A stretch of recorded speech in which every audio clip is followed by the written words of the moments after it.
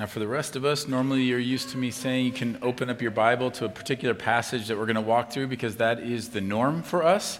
But today, that is not what we are doing. I'm going to be frank with you. This was kind of a caught between Sunday that I maybe had a little bit of a panic and freak out this week about.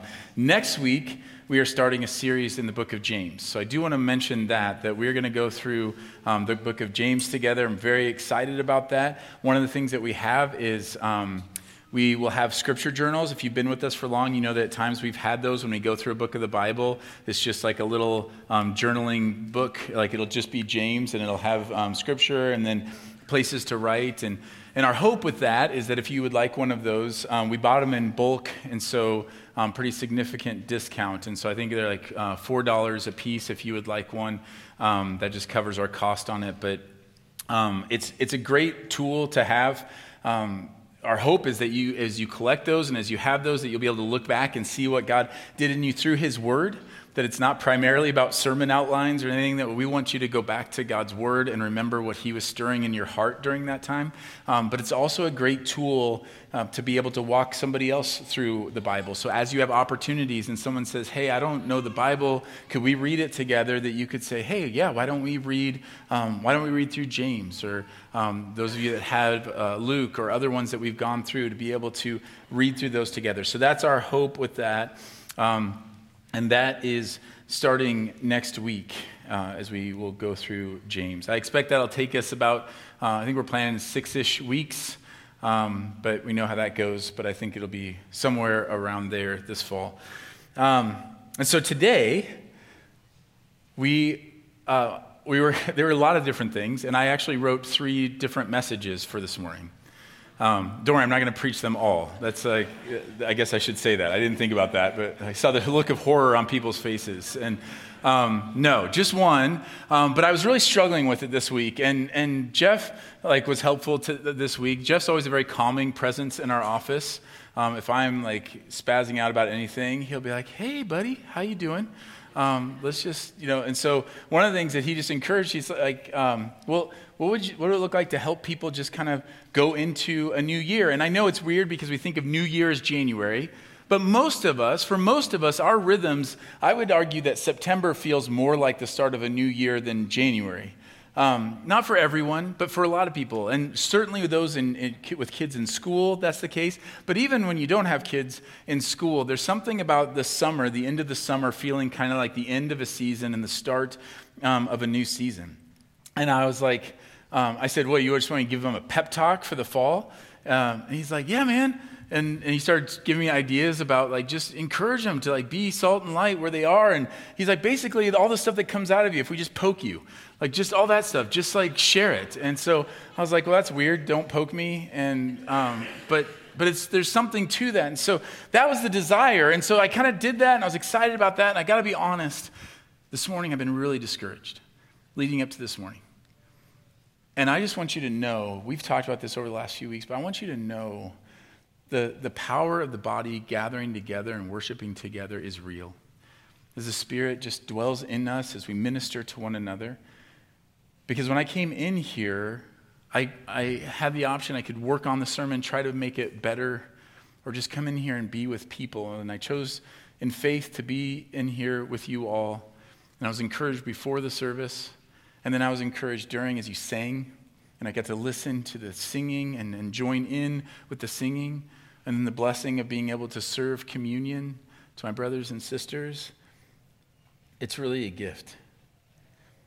And so I don't know how this morning is going to go, but I know that God is here and He is present, and I know that you are not attenders looking for a performance, but your brothers and sisters, and we're just going to encourage one another in Christ. So let's pray together. Father, help us this morning. Thank you so much for how you have moved in our hearts to this point. Thank you so much, God, for how you have met us here and given us the ability to sing to you and to observe communion together and to pray together and to pray for the kids in our church together. And Lord, we just pray that you would continue to be with us, and may your name, Jesus, be exalted above every other name. May you do the work that you have set forth to do today. In Jesus' name, amen. So here's my aim. I actually ran into some of my former players. One of them insists on referring to me as Coach J. Actually, several of them insist on referring me to Coach J as Coach J. So if you ever hear that, by the way, and you're like, I thought he was a pastor. Like, yes.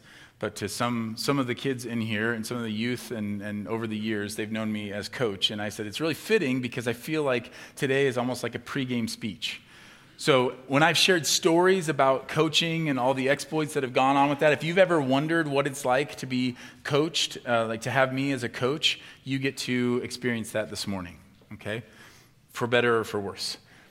So this is more of like a pregame speech as you kind of go into the fall. And for some of you, you may be like, well, I don't feel like I'm at pregame. All right, well, then let it be a halftime talk. Or let it be like a final timeout at the end of the game talk. If you're like, I'm on my way out, this is it. Then let it be that. Whatever it is, here's what I want. My hope this morning, as we kind of set off with a lot of things going on this year for us as a church family and for you individually, I want us to just pause and to consider where God has placed us, what he has done in us.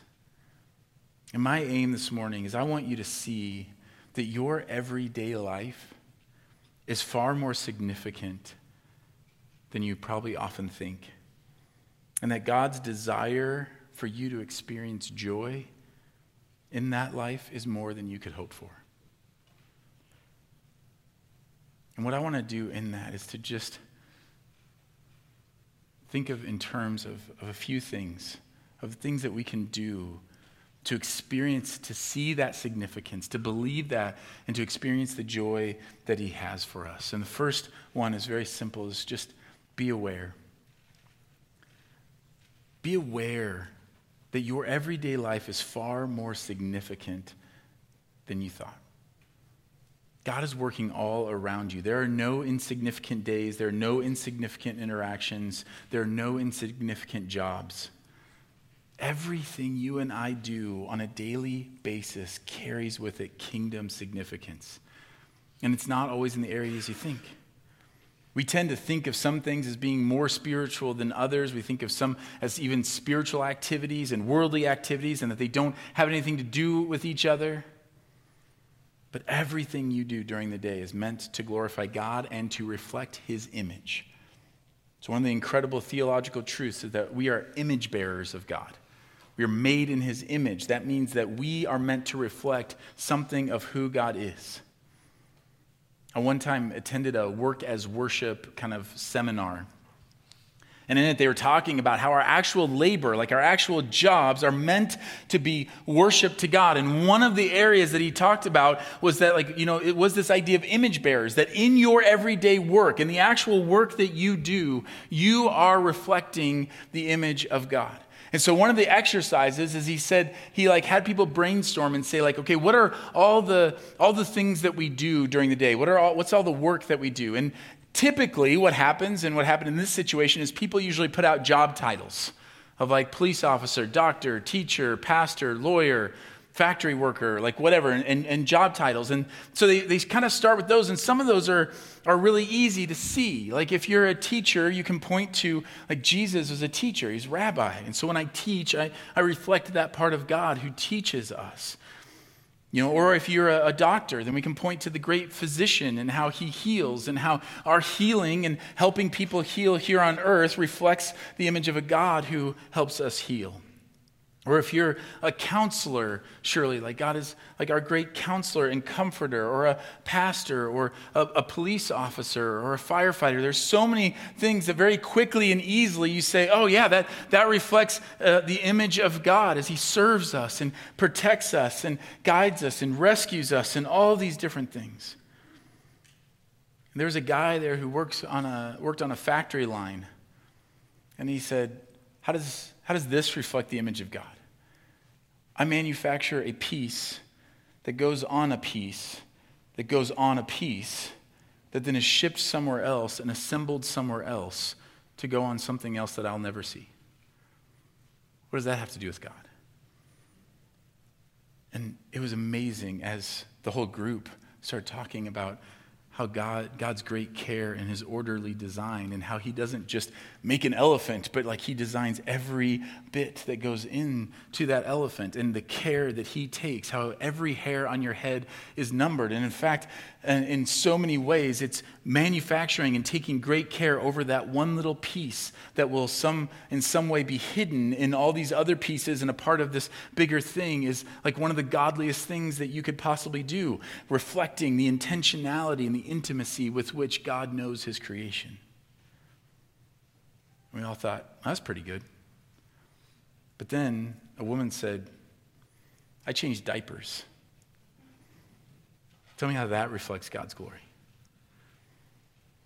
And this happened to be a young mom who felt like her life had radically changed, that her identity that had been in some of the work that she had done and significance in that in school and everything was now being traded, and her whole life felt like it was just about making sure that this little being kind of stayed alive and cleaning up messes.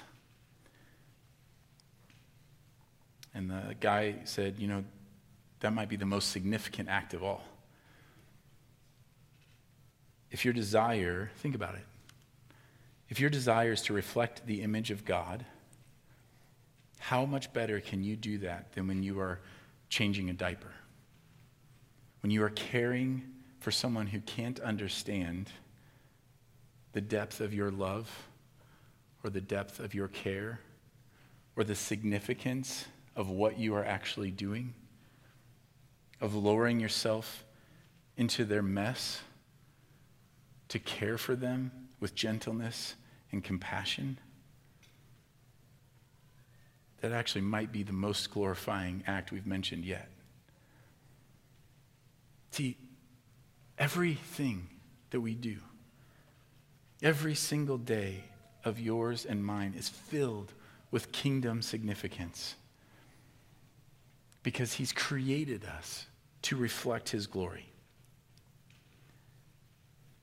And the thing that makes things have significance in that way is the presence of Jesus. That's how we practice this awareness of this, to understand the significance, is to remember that Jesus is with us in all those moments. Many of you know, most people know by now, or I remember learning it for the first time and being struck by it, that Air Force One isn't actually a plane. I mean, they do have two planes that they refer to as kind of equipped to be Air Force One, but technically Air Force One is a call sign.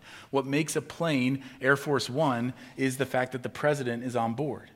If the president's not on board, then it's not Air Force One. So what makes it what makes it Air Force One is the presence of the president. And similarly, what makes something sacred is the presence of the divine. Right? So a building is just a building. If God's presence is not here, there is nothing divine happening here. If God's presence is not in your home, there's nothing divine going on there. What makes it sacred, this is not a sacred space. This is a sacred space when the Spirit of God is moving and active in here.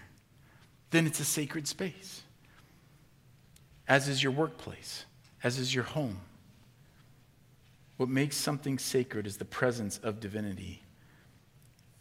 And the way that we grow in that awareness of kingdom significance and understanding that we are constantly in the sacred is remembering the presence of Christ, or as has often been said, practicing the presence of Christ. He is with you.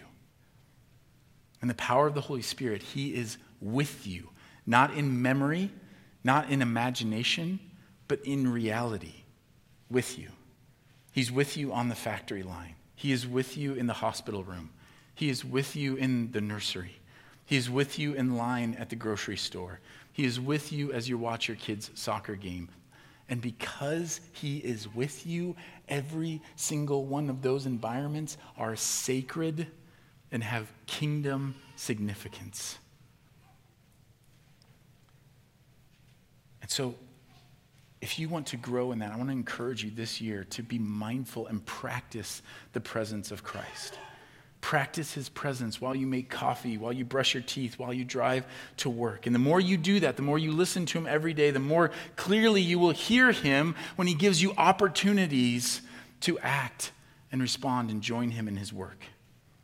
Because the biggest obstacle to joining God in his work and for you to lay hold of that significance and function in that is that we just simply don't recognize it as holy. And that's often because we just aren't really listening to the Spirit. In John 10, Jesus heals someone on the Sabbath. Well, actually, I was going to Matthew. I was skipping ahead to John 5. But in John 10, the Jews gathered around him and said to him, "How long will you keep us in suspense? If you are the Christ, tell us plainly." Jesus answered them, "I told you, and you do not believe. The works that I do in my Father's name bear witness about me, but you do not believe me because you're not among my sheep. My sheep hear my voice, and I know them, and they follow me." So be aware. I mean, how often you say, "God, if you want me to do something, if you want me to function today, like if you want me to do anything for you, I'll do it. Just tell me plainly."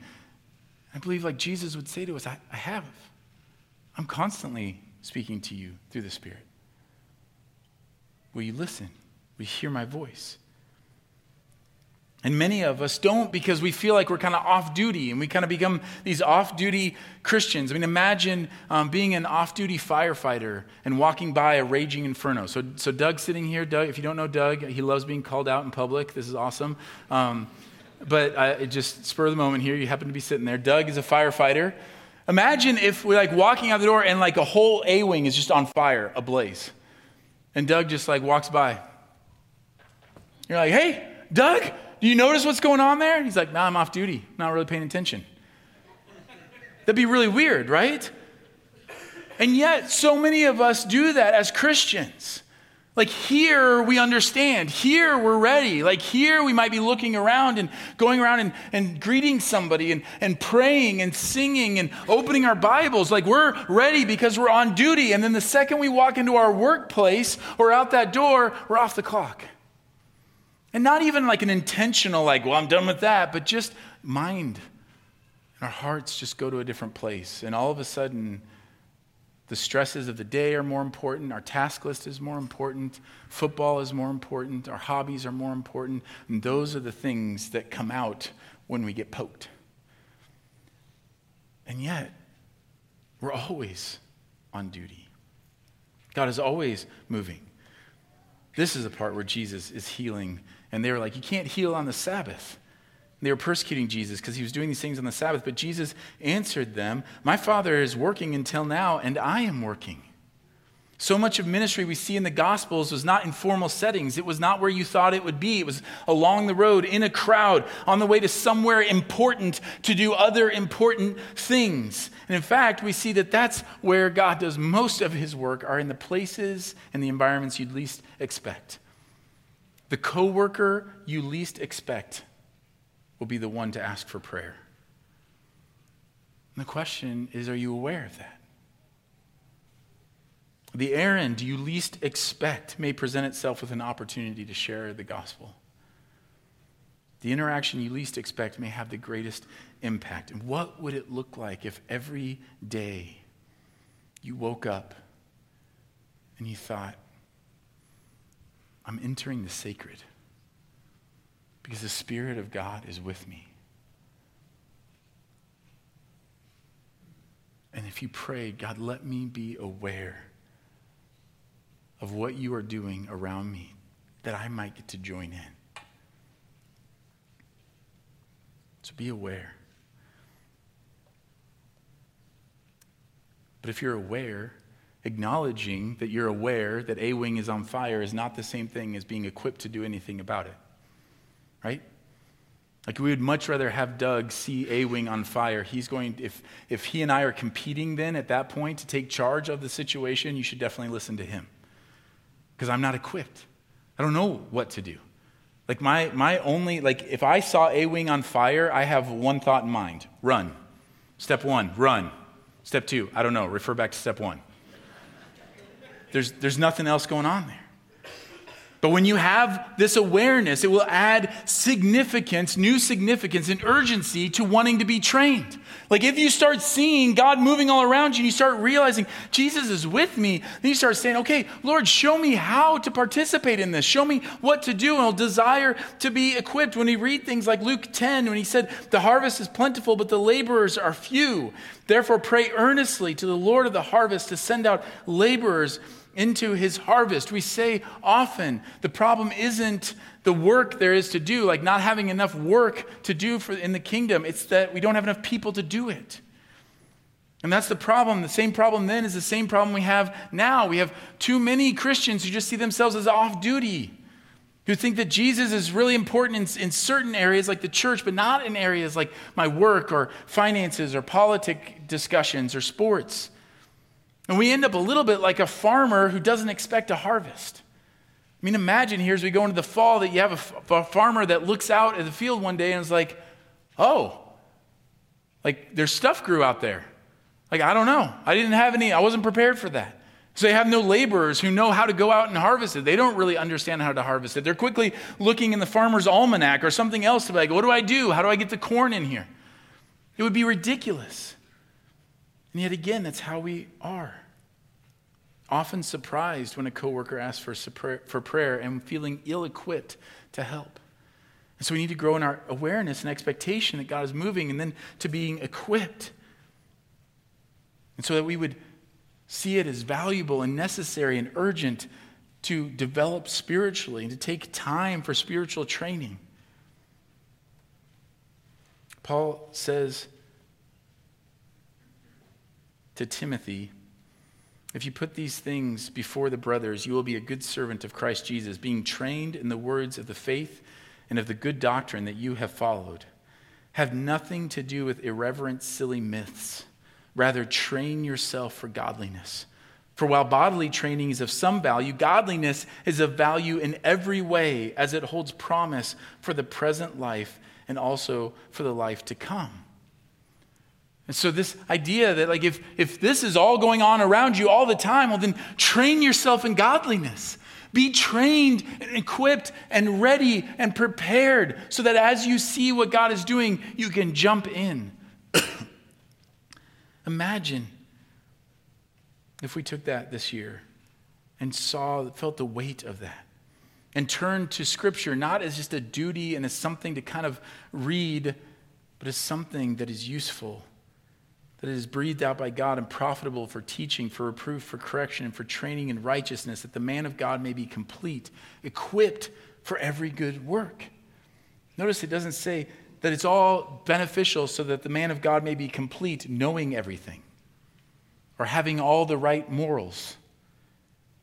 No, it's so that you are equipped for every good work. Let me ask a question. How many of you have been or are currently a lifeguard? I mean, there's a lot of water around here. Seriously, like 8? We are never, that makes me much more nervous about last week's baptisms in hindsight. Bunch of people being like, I don't know, he's flopping around. Listen, if you think about a lifeguard, I guess I'm saying that I've never been a lifeguard. I can barely swim. But imagine you sign up for lifeguard training. Imagine you say, you know what, I want to be a lifeguard. I'm gonna sign up for lifeguard training. You show up to the lifeguard training. The first day, they say we have 2 camps. We're training you, and you're going to go one of 2 places. Some of you are going to be working the Smith's birthday party. There's going to be a kiddie pool set up back in the backyard. Everyone will have floaties, and that's where you're going to serve. And the others, we're going to fly you to Australia to work in shark-infested ocean waters that's known for riptides. Now let me ask you, which group is going to take the training more seriously?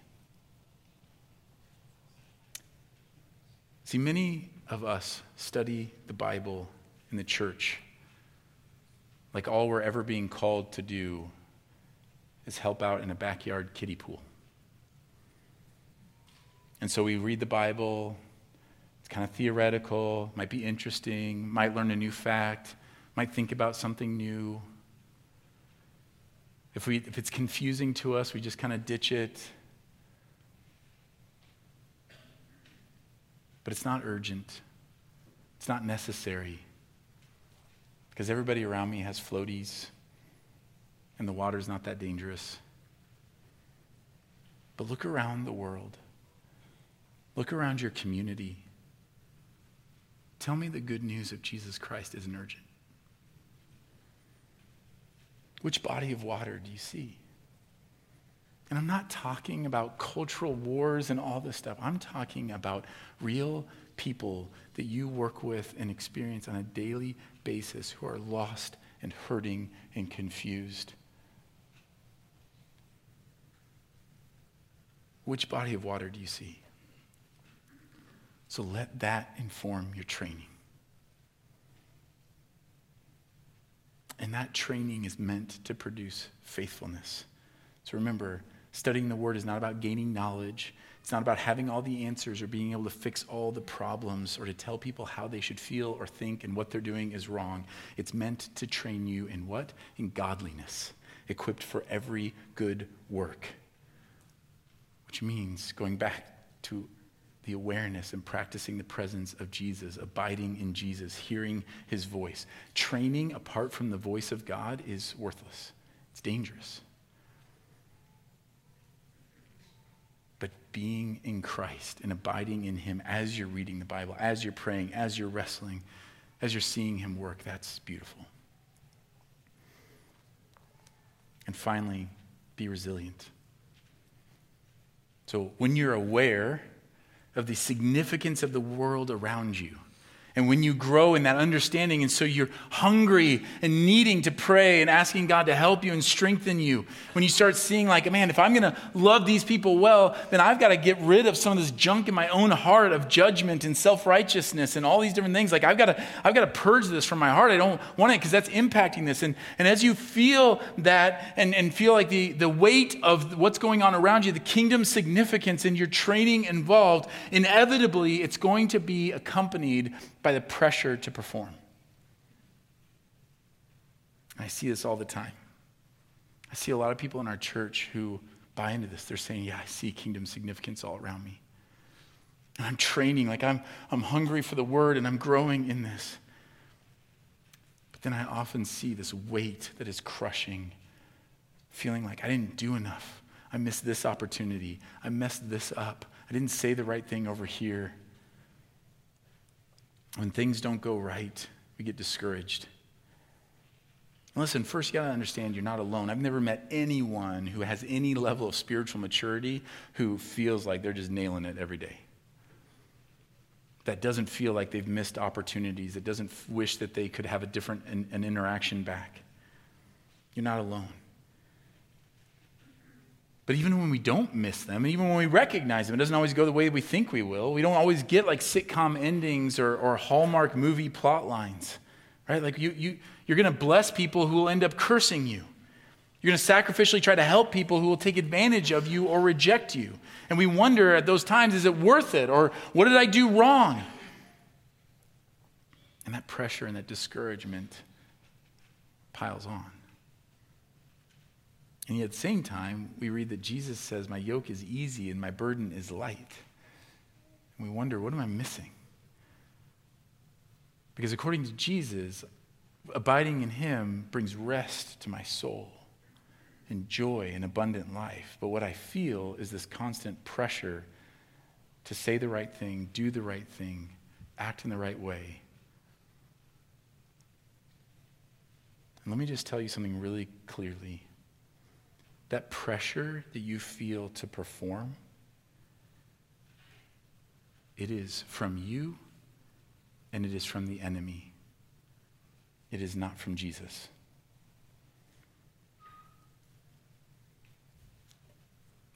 This is something that radically changed my life in ministry, was understanding this. I thought the pressure that I felt to share the gospel properly and everything was God saying, hey, I gave you another opportunity. Come on. Where were you that time? Come on, do better. It took me a long time to realize that is not the voice of the Spirit. And then I realized that following Jesus and being prepared and being equipped, even though on one hand it's very much like being in shark-infested waters with big riptides, it's also a lot like Little League baseball. This is the coach part. So in Little League, you have a couple types of kids who go up to the plate. Ones who like to swing and ones who don't like to swing. And as a coach, all you want them to do is swing. And I've had multiple kids like this over the years where they just don't swing. They go up there and they just hope they get 4 balls and they get to walk to first base, or they hope they don't get 3 strikes and they just stand there.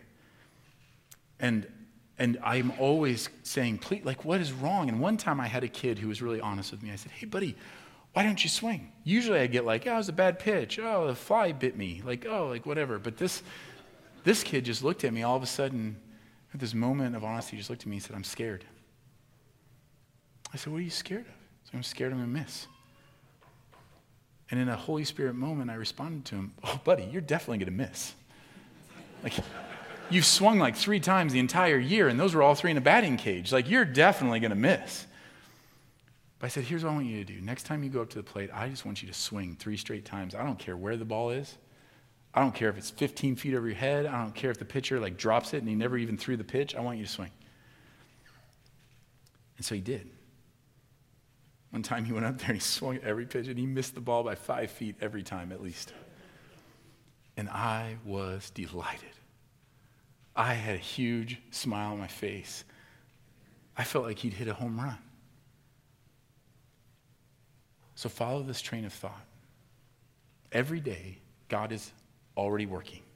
It's his work. He's the one that's doing it. He is at work. And every day, he is inviting you, his beloved son or daughter, to join him and participate in the work. And in that, because you're a beloved son and daughter, like you want to be equipped to help, like you want to be a part of that. And he's going to show you how to do that so that you can participate in his joyful work. He's putting you forward to the plate and he's saying, hey, just swing. And sometimes you swing and you miss badly. And sometimes you swing and you hit the ball, but it gets caught. And sometimes you hit the ball hard and it goes over the fence. And each time he smiles at you the same way. Because the act of faithfulness is swinging. The results are all up to him. If I could just impart one thing as you go into this fall, and so many of you are in situations where you are desiring to be missional in your neighborhood, in your workplace, and I've been so encouraged by that. If there's one thing I want to encourage you with, is that you would get this into your head, that it is not the result of the swing that matters. It is the swing. It is the faith to believe that God is working, to not hide your talents and bury them, but to just say, okay, here you go. And as you swing, guess what? That helps in the equipping. Because you get to say like, hey, how about next time have your eyes open when you swing, right?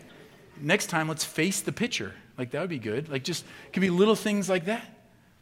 Maybe you're left-handed. Like, all kinds of things that pop into my head as a coach. That's what happens. Your faithfulness matters even when you don't see fruit.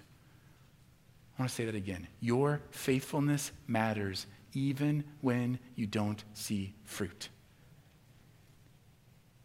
Because the faithfulness is what he measures and what he desires and what brings his good pleasure. And it's worth it. It's so much fun. Like, it can feel heavy to have every moment feel significant, but it also is freeing to know that Christ is with you and that he's just saying like, hey, come on, swing again. Let's go after it again. It's this constant pursuit of this treasure hidden in a field, not of this list of things that you did wrong and that you failed and that you should have done better. Like, that's never the voice of the Father. And something switches inside of a kid who's playing baseball when they realize that swinging is fun. Like, they look forward to the next opportunity. And that's what happened to me. Once I realized that God was sovereign over the work, and my job was to swing, to love people the best that I can, to pray for them the best that I can, to try to meet needs the best that I can, to not put on myself the weight of being Jesus. Like, it's not my job to get them saved or to make them pray a prayer or to present everything in the exact right way or to pray the right prayer for them or to like any of those things. It is just be faithful and engage and trust that he is right there with you, helping you, empowering you, and that he's already done the work. So don't grow weary of doing good, for in due season we will reap if we do not give up. And by the way, one of the greatest helps in perseverance is community. And I just want to throw this out. This is going to be a little bit of an emphasis this year, is trying to get people involved in community because we have so many new people. But I'm just going to read from Hebrews 10. Let us hold fast the confession of our hope without wavering, for he who promised is faithful. And let us consider how to stir up one another to love and good works, not neglecting to meet together, as is the habit of some, but encouraging one another, and all the more as you see the day drawing near. If you're going to be aware, and you're going to be equipped, and you're going to persevere, you're going to need community to do all that. You can't do that on your own. You weren't designed to do that on your own. And in all my years of ministry, I would say the number one thing people complain about is feeling alone and disconnected. And the number one hardest thing for all pastors to get their people to do is to not be alone and disconnected. I think the reason why is because it takes time, it takes energy, it takes sacrifice. We have limited amounts of time and energy, and so we guard it, and so we say like, okay, but I want it to be really efficient, and community isn't efficient. Community is messy. Community has people that annoy you and that like offer you advice that you don't really want and do things that drive you crazy, and it takes time, and there are conversations that don't feel like they go anywhere, and then all of a sudden there is. But I'm telling you this, that the people in our church that have that will testify that, man, I don't know where I would be if I didn't have people who are bearing these burdens with me, who are praying for me, who are lifting me up, who are celebrating with me when I get to share the gospel with my coworker, or when they come to church with me, or who are praying for me and encouraging me when I feel discouraged because I feel like I messed everything up, and reminding me that my good Father loves me and is just wanting me to be faithful. That's what community does. It's community that will lift you up in prayer and rejoice and weep with you. So I just want to encourage that, whether it's through area lunch or filling out a card and asking for help or connecting with somebody, whether you're in a Bible study or in a gospel community, whatever it is, understand that if you want to be aware of what God is doing around you, and if you want to be equipped in that, and if you want to persevere and be resilient,